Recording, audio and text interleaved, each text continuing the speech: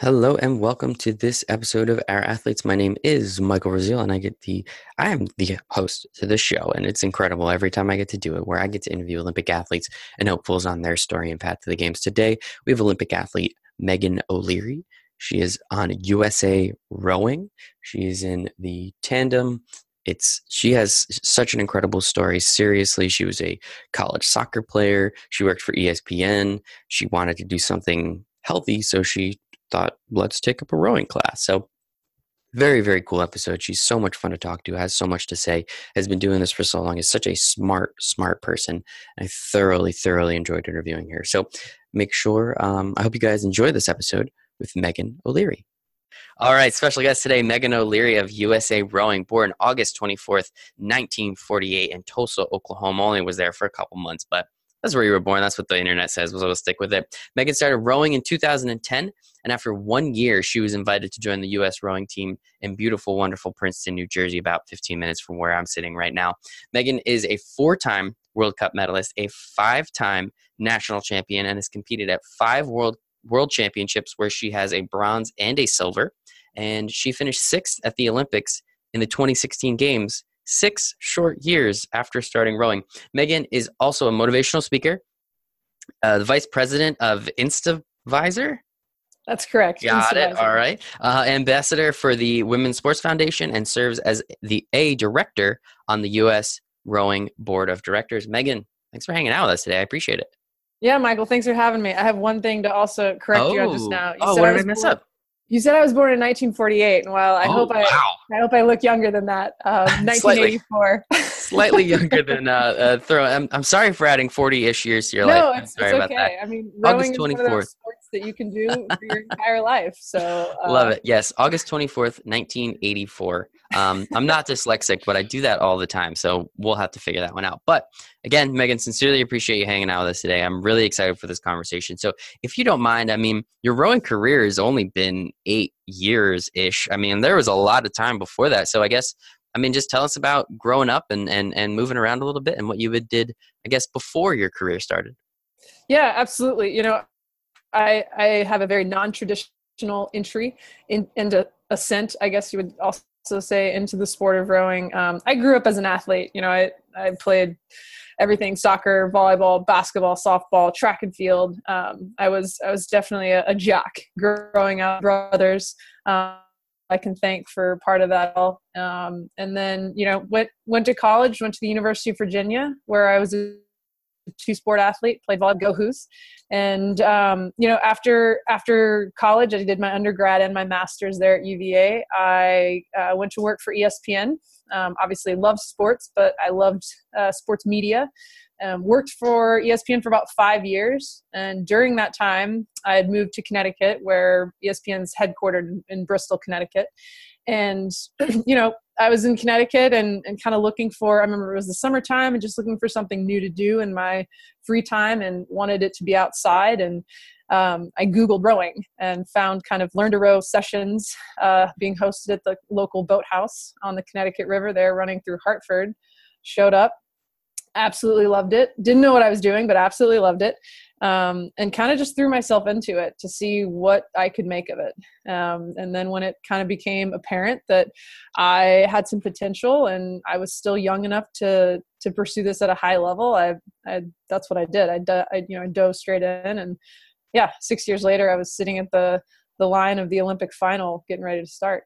That is wicked. Like that doesn't happen. I've heard some pretty crazy stories, but getting into a sport and 6 years later, and not this, like, as you said, you weren't old at the time. In sports, obviously age is a little different than it is in, like, earth terms. But it's just crazy to think that you were able to pick it up that quickly. Just from Googling it. Like, man, that's crazy. Plus the water up in Connecticut is probably pretty cold. Even in the summertime, it's probably pretty chilly. So I commend you a lot for doing that. So when you were at ESPN, what exactly were you doing up in Bristol? Like, what was your job?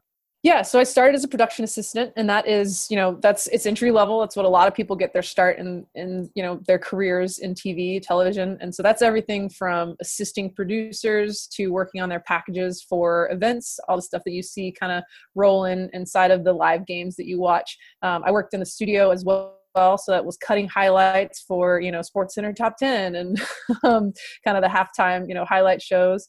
And as I said, I worked a lot of events. So that was my favorite part about it. I worked on mostly the NCAA sports. So, traveling to all the NCAA championships, the in-season games, and, helping in the truck. And then I transitioned away from production about a year and a half into my career to programming, which is the scheduling and acquisition. So think of it more as the business side. We're the ones that are negotiating the rights with the rights holders.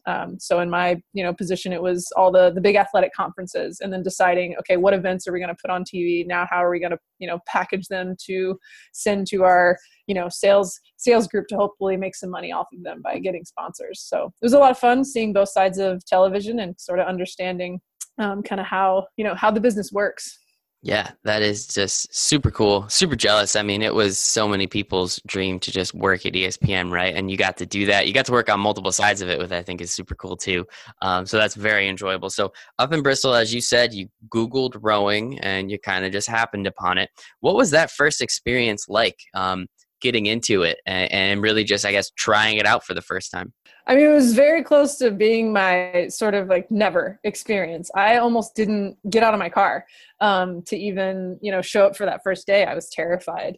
And when I think back on that, how different my life would have played out. And, when I did finally obviously get out of my car and show up, I've, not to overplay the water cliche, but I felt like a fish out of water. I mean, I was a very good athlete growing up, but here was something that was completely different from anything I'd ever experienced.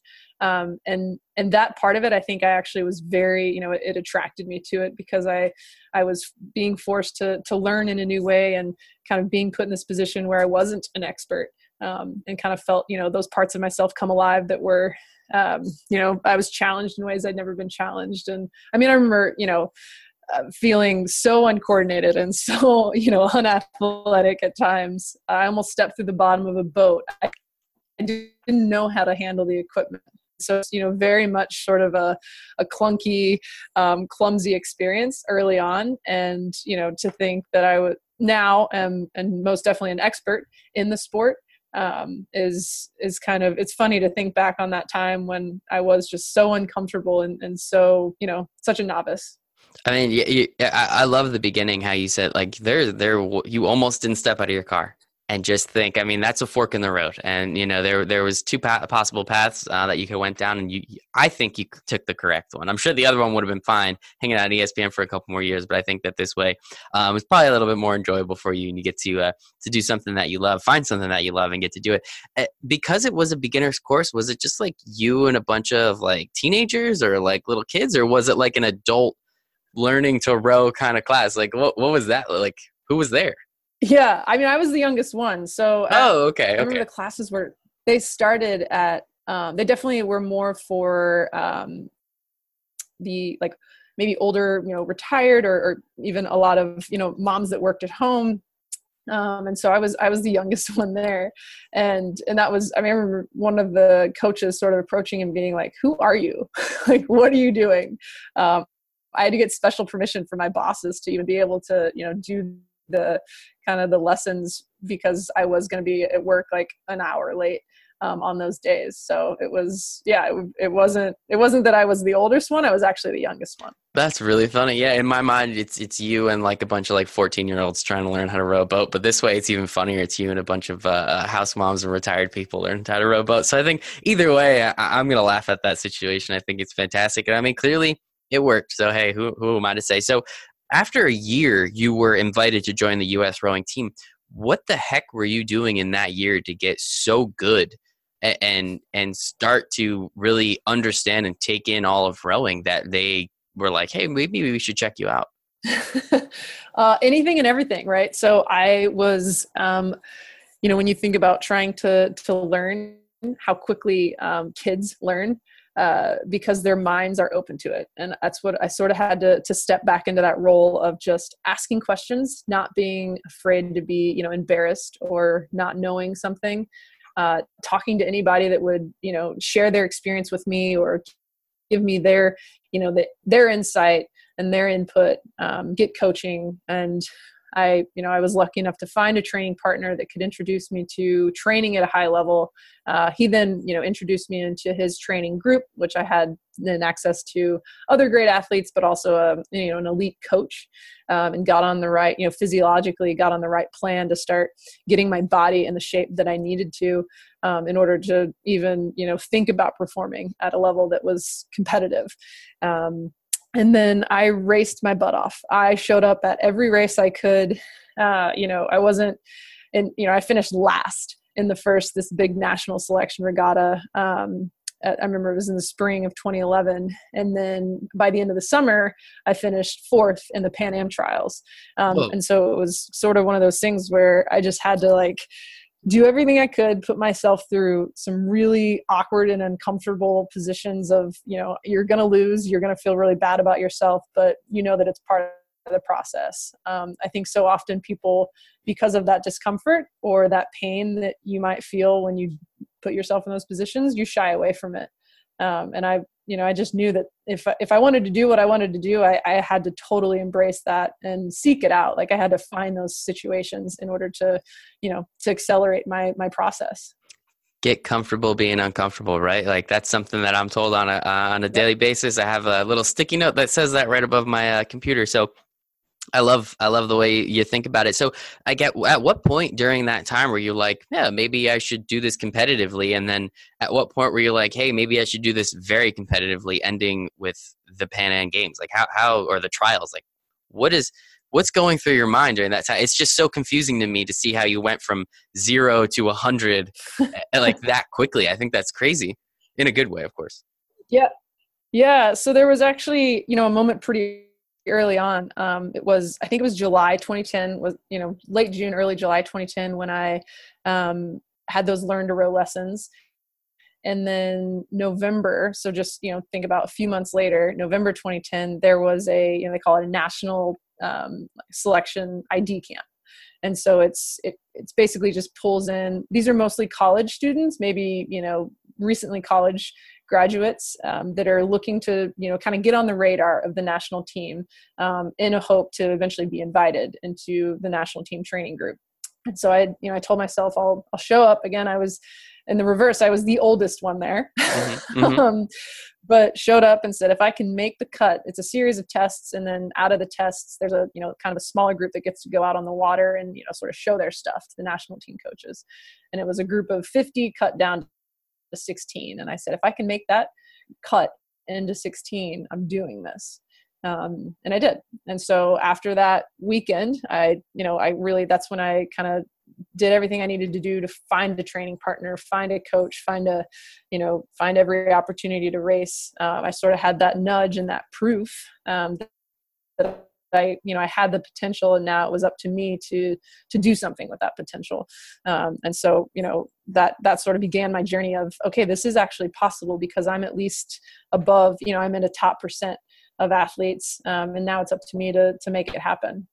And so when all this is going on, at what point did it cross your mind? At some point you have to leave your job. And from the sound of it, you had a pretty sweet job. I mean, working at ESPN, getting on the business side, the production side, the whole nine. So, I mean, that probably, and I don't want to tell your story, but from my point of view, that sounds like it was probably the biggest hurdle to get over. What was that like in understanding, okay, I have this really great job, but I think I have the potential to do this? And at what point were you just like, you got to fall off the cliff and see if anyone catches you? Yeah. And that was something I struggled with for a while, was, of course, finding that right time. I didn't leave ESPN until the spring of 2013. So I had already been invited into camp, and I'd negotiated going part-time and working remotely because I had to move to Princeton, that fall of 2011. And so it was, it was a year and a half of working until it became apparent that I was going to make a national team. I had a real shot at making the Olympic team, but I had to go all in. I'll call it, I'd plateaued a little bit in terms of, wasn't putting in and doing what I wanted to do with ESPN because I'd made that decision to step away a little bit. And then, now I was sort of reaching that point where I had to give more to rowing if I truly wanted to make the Olympic team. And, I remember it took me a year of going back and forth and thinking about this. And I was lucky enough to I was beginning that leash by going part-time, going remotely, testing the waters with putting more time into rowing. And then finally I could take that leap.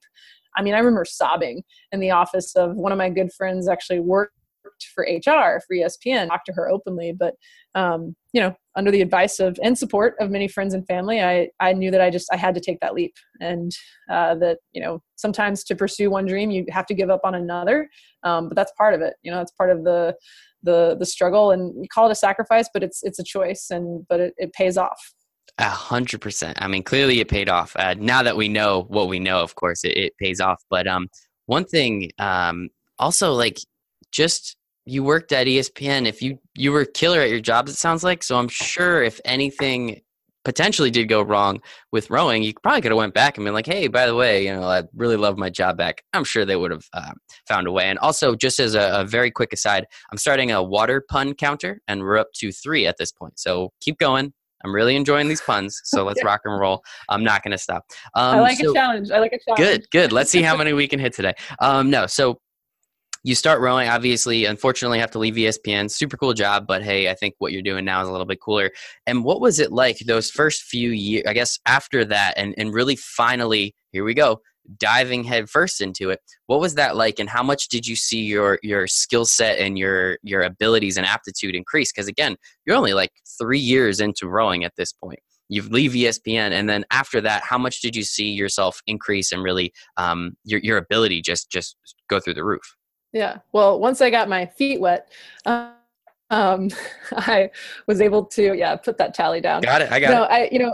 Leaving ESPN, the results or, my performance and kind of increase in terms of just output, was immediate.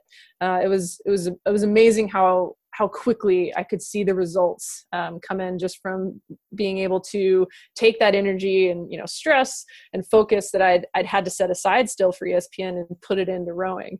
Like I said, that was my first team that I made in 2013, which a few weeks after leaving ESPN officially, I won a regatta in the women's double with my partner Ellen Tomek. That led to me making the team. Later that summer, I won a bronze medal at the World Cup in my international debut. And this was the women's double is one of the most competitive events in rowing. And so in winning that medal, I was put on the podium along with multi-team Olympians, Olympic champions, world champions, and I'd beaten a few as well along the way. And so that was sort of the arrival moment where I was like, I'm putting myself among the best of the best, and this is what it takes, but this is what it means. This can become a reality. If I can just stay the course and continue to put in the work that has gotten me this far, the Olympics can become, that is a real thing now. And so, that summer of 2013, being able to step away from ESPN and then seeing the immediate results in making the team, winning a medal, it was, it only, reaffirmed that I was making the right decisions. But hey, this goal, this dream can absolutely become a reality. And that's what drove me, during the Olympic cycle.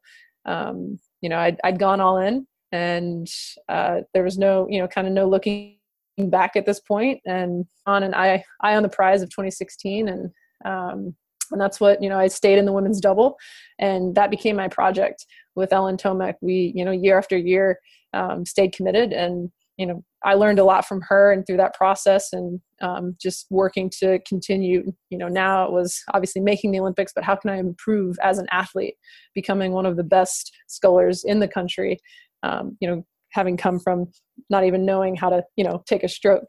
And then how can I become one of the best scullers in the world and end up on the podium? I love this story. That is just way too cool. Just way too cool. So we got into your international experience, your first international experience. You get a bronze medal. This is Megan's coming out party. Everyone knows who she is now. We're not messing around anymore. And when people look through your internet history or your Wikipedia page, they'll probably find out you only started rowing a couple years earlier. So that's got to be a pretty cool feeling, right? Actually beating some of these Olympians, as you said, on what is something that they've been, mastering for 10, 15 years, some of them potentially, and you're, coming in bright-eyed, bushy-tail, hey, whatever it takes, we're just going to do it. So I love that. And you brought your partner up, Ellen, a couple times. What is it like? Because you told me beforehand that you guys have been together rowing for a long time now. What is that like, having someone having to put so much faith into someone else and really understanding that they're expecting just as much, if not as much, back from you? Because this isn't an individual event now. We're working with other people. So what is that process like, and what's the give and take, and what's the competitive nature of the two of you? Because I'm sure you want to do better than her and she wants to do better than you, and hey, look at that, you're on the same team, so it kind of works out. Yeah, I mean, absolutely. We're both very similar in that we're self-driven, but then you combine that with each other, and it can be a perfect storm of pushing each other. And I mean, that's what we need to be successful. She's one of the best scullers that has come through the US system. She's been on, I think, 10 teams, and 2-time Olympian. And so just to be, for me, that you always, you hear about teams, maybe the underdog always elevates to the better team. And that, for me, it definitely elevated my skill level, my performance, my being with an athlete that was better than me early in my career. And now that I've been able to catch up, we've relied on each other to continue to push the bar and make sure that we show up every single day. I think that, what's unique with being in the double is that, when you're on your own, when you're out running, swimming, if you're kind of doing something, individual sport, you never want to give up on yourself, but it's a little bit easier sometimes to sort of make those excuses for yourself, right? When you're in the boat with someone else that you have put so much time into, and that they're putting just the same amount of energy and work into, you don't want to let them down. And I think there's an element to that dynamic that can, if you can truly harness it, that really kind of brings your A game to a whole nother level. The idea of not wanting to let someone else down can really push you through, the toughest part of a race or the toughest workouts and training. It's that team component that, you don't want to let your teammates down, that I think, makes you a stronger athlete than just if you just only rely on your own, yourself. 100%. I have an accountability group with one of my friends, because I know that if it was just me, I will occasionally let myself go a little bit, if we're being honest. So just having that extra added pressure, I don't know if pressure is the right word, but uplifting energy. There we go. That sounds a little bit better. For something like that, I think is very important. So she is a 2-time Olympian, as we said, or as you said, you're a 1-time Olympian. So that means she made the Olympics back in 2012, I'm assuming. What's the process like to become team members? Did she see like, hey, there's this up and comer, let me row with her now? Like, how did that whole process work? And was it right place, right time, or did you just show out that much? Yeah, so she actually made the team in 2008 and then was injured, and was basically just coming back from an injury and just didn't come back in time for 2012. So 2013 was a little bit of her also, coming back and proving to herself that, she was still has some stuff to get done on the water. When I mentioned making the double, so when you get invited to camp, it's a larger group of athletes, and there's opportunities to make different boats. So in rowing, there's the 8, there's the 4, there's the quad, there's the pair, there's the double, there's the single.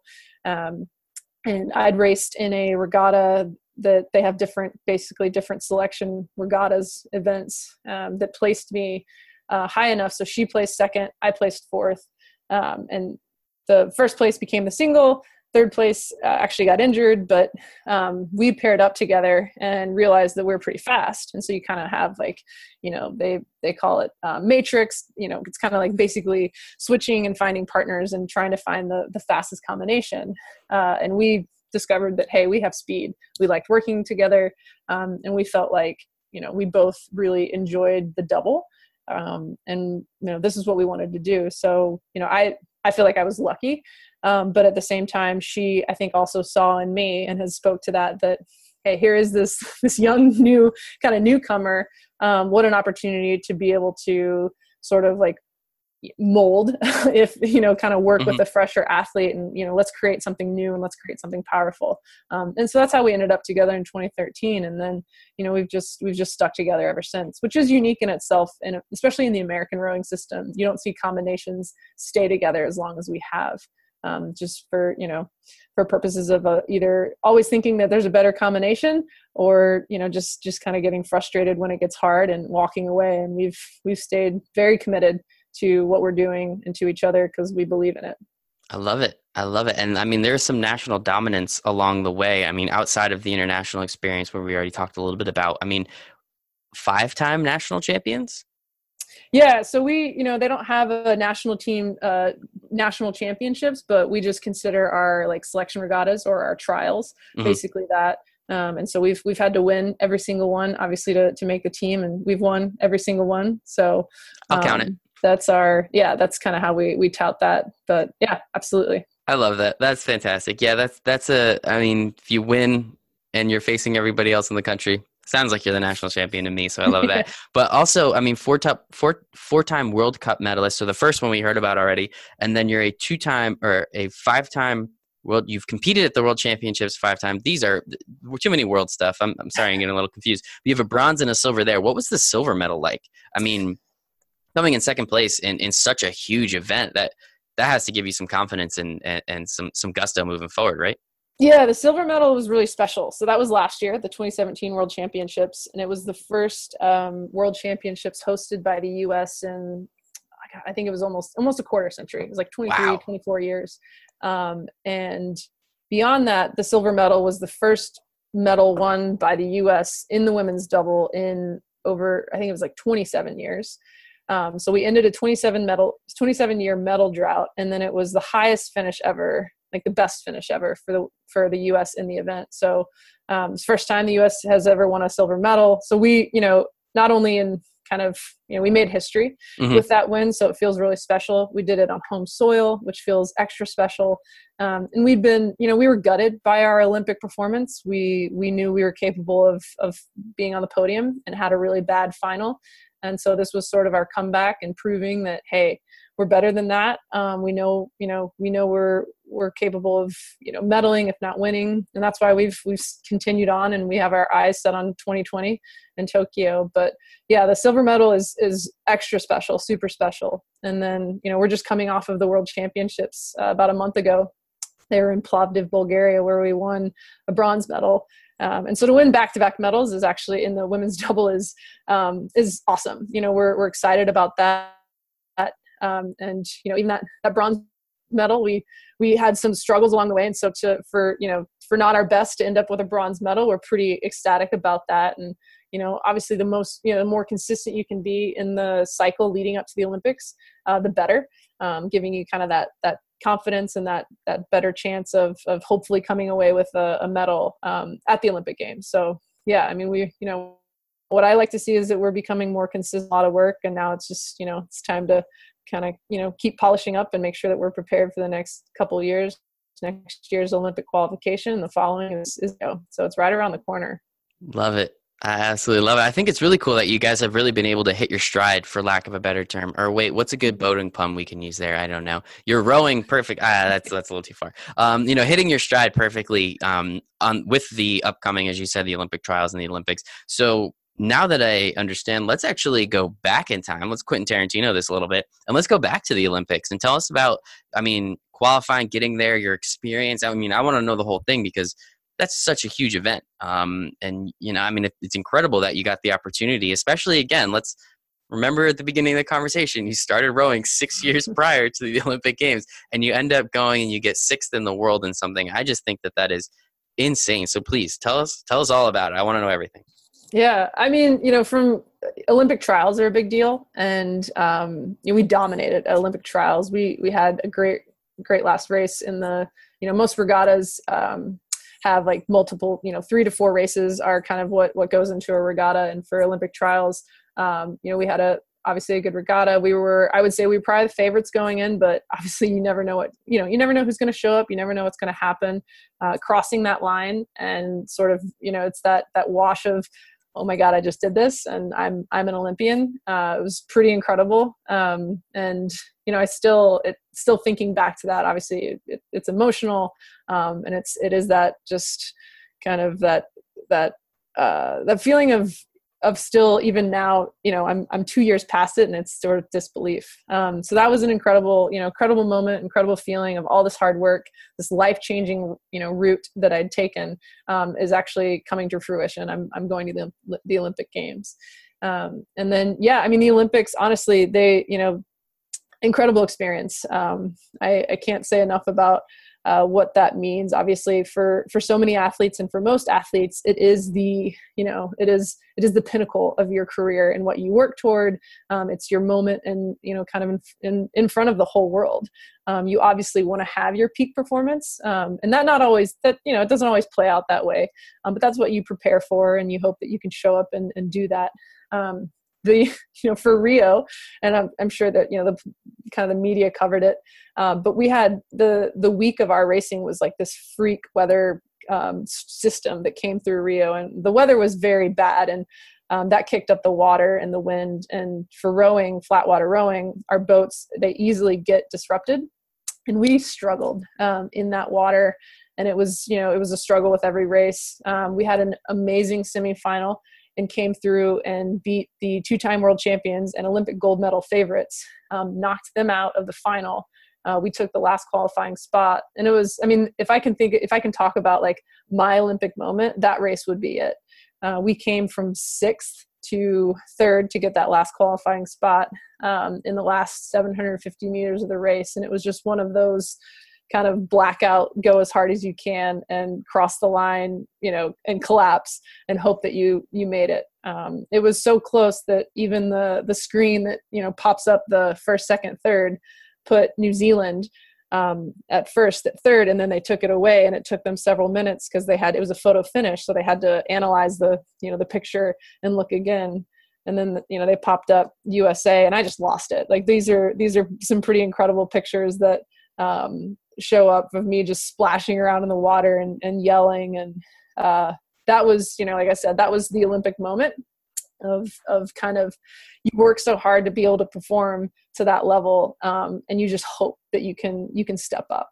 And that was an incredible feeling just to make the final and have, I alluded to it earlier, the final was disappointing for us. It was another rough weather day. We had a bad lane, and we struggled, and we finished last, and it was really disappointing. And if we could go back on it, of course we wish we could. We'd beaten teams that medaled. We'd beaten the team that had won the gold medal. And if anything, you kind of sulk in your disappointment for a little bit, and then you have to remember that you're at the Olympics, and to enjoy that experience, to remember what you did to get you there, and to not to be disappointed for too long. Your family and friends are watching, and they've been a part of that experience, and they want to celebrate you as well. So that was tough, but it was sort of that bittersweet of like, what an incredible experience. How can I say that I'm disappointed with 6th? And then, if anything, it made us hungry. And so we've come back, and we've done really well in 2017, 2018 just finished. And, we're looking ahead to next year and the following.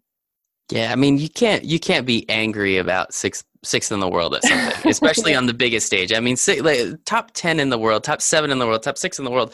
That's insane. I'm never going to be top 6 at anything. So there's a little consolation for you. But I just think it is so cool, and I do think with the one problem that I do think we have with the media is how they perpetuate the whole medal side of it. I just think all of our athletes should be praised for going. I think that's incredible, and being some of the best in the world at something.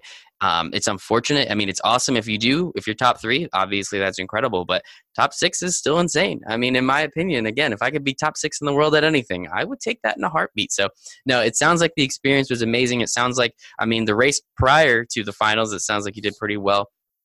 The weather is unfortunate, but it's one of those things you can't control everything, so it does stink. But I just think it's so cool. It sounds like you had such a great time. You're really able to take a lot out of it, and as you said, we've seen and heard. I've seen you talk about how you've gotten better over the last 2 years, and you're really using that and pushing and going forward with it. So I think that part is also very important. So what does 2020 look like?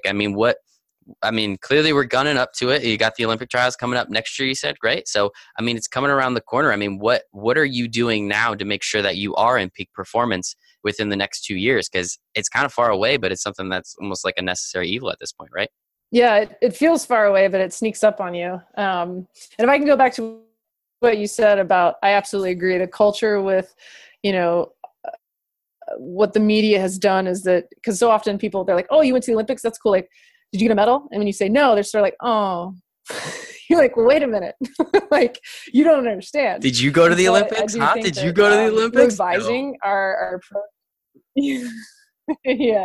yeah, so I appreciate that. But anyway, yeah, I mean, the next 2 years are so important. They're critical, right? So next year is Olympic qualification, and that actually means in our sport, we have to show up to, so the World Championships in the year preceding the Olympics are it's the Olympic qualifier, and it just means that the country has to qualify the event for the Olympics. So it's our job to go, hopefully we make the double and to finish in the top 11 to make sure that the US can send a double to the Olympics in the next year. But then we actually have to turn around and qualify ourselves in 2020. So it's sort of that's the way we do it here in the US. Go win your, kind of go win the spot for the country and then go win your seat the next year. But for us, it's about building. So much of it is building a pyramid. A lot of it is wash and repeat every year, but then trying to elevate just a little bit more so that obviously you're peaking in each year, but in that Olympic year, you show up, you're healthy, you've put in the work, and you've established consistency. I think if you go to the Olympics hoping that you're going to have the performance that you want to, it may or may not happen. It's probably not going to happen. But if you can go in knowing that you've already had the performances and you just need to repeat maybe a little bit higher, you're a lot more likely. And that's what we're hoping to do. If we can medal again next year, going into the Olympics, having medaled all 3 world championships leading up to it, puts us in a really good spot, not only confidence-wise, but just for that consistency and knowing that we're capable and going to the line and relying on all of those past performances. So it's working hard. It's focusing. We're getting older, so it's a lot of sleep, a lot of eating right, taking care of our body. But yeah, doing more of the same and just trying to, do it a little bit better every single day. Just a little bit better every single day. I love it. 1%, right? If you can get 1% better, give it 2 years. I mean, that's a lot of percent. So I do love that. And now I kind of want to transition. So thank you so much for that part. But I do want to transition to everything, I alluded to earlier that you're doing outside of rowing. And with talking to you, the motivational speaker kind of makes sense. I really, I see and understand what you got going on there. So I guess if you don't mind, telling us a little bit about that, telling us about being vice president of Instavisor and what you're doing there, ambassador of the women's sports. Just go into all of that stuff and just tell us a little bit about it, because clearly it's very important to you, and I want to make sure that people understand that. Yeah, the speaking side is something that sort of has just come up. A lot of athletes get that opportunity to share their story. I think it's so important. I love storytelling. That's what got me into ESPN and media, is that the art of storytelling and the idea of sharing people's stories and motivating others or inspiring others. And there's so much happening in this world. And if we can find mediums to share and give and take, it makes us a better place, obviously. And that's what I love about, they call it motivational speaking because that's what the industry calls it. But I just love it's storytelling, and connecting with an audience and finding, ways to relate. If my story, rowing's not that common, it's not that popular. People can relate to my experience because of the elements of what got me from, A to Z. And every day people are faced with, how do I chase my dreams? How do I make the most of every day to add up to, like you said, that 1%. And so if, for me, I love being able to share what I learned along the way in hopes that it can help others, get there just a little bit faster. And so that's been a really fun experience and has challenged me in ways. And so I love that about it.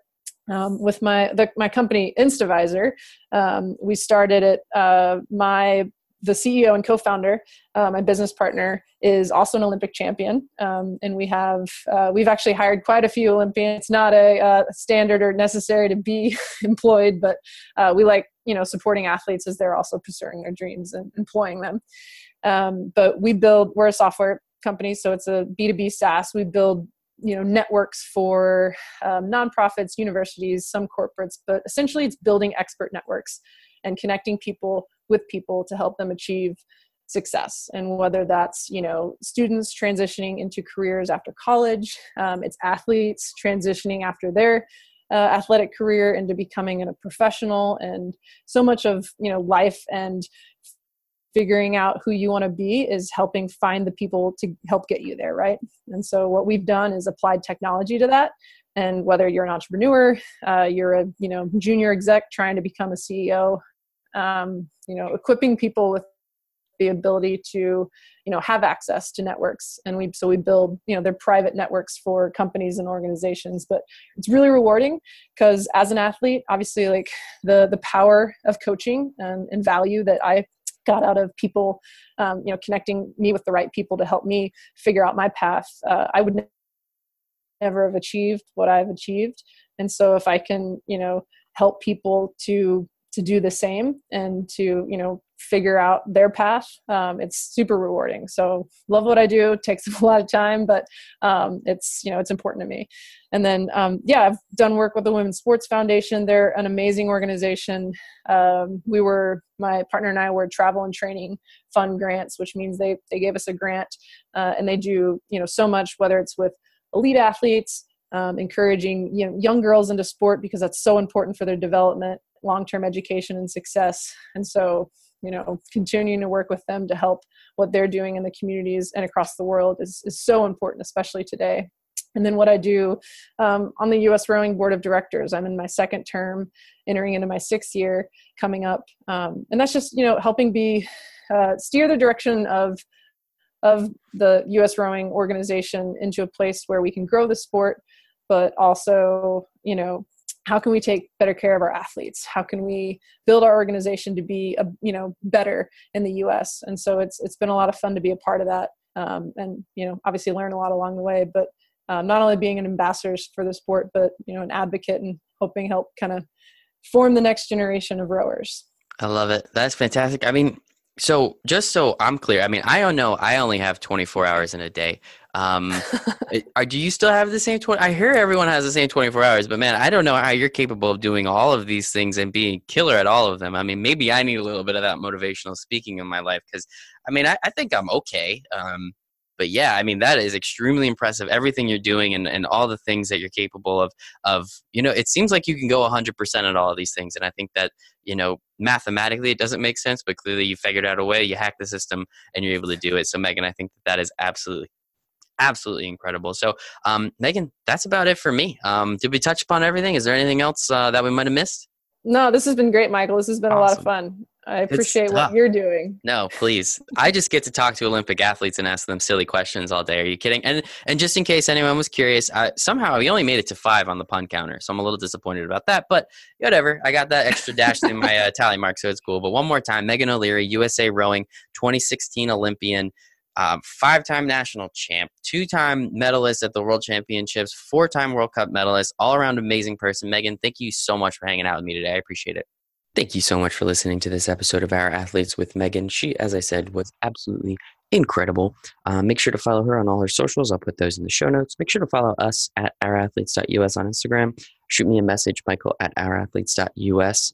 If you want any specific athletes, if you know anybody you want to get on the show, shoot them my way. Love to talk to them. Other than that, I mean, please rate, subscribe, review, share, like, comment, anything to really just get the word out about this show, because I really do believe that there are some amazing athletes with amazing stories that we don't really know enough about. So thank you so much again. Sincerely appreciate it. And I hope you have a wonderful day.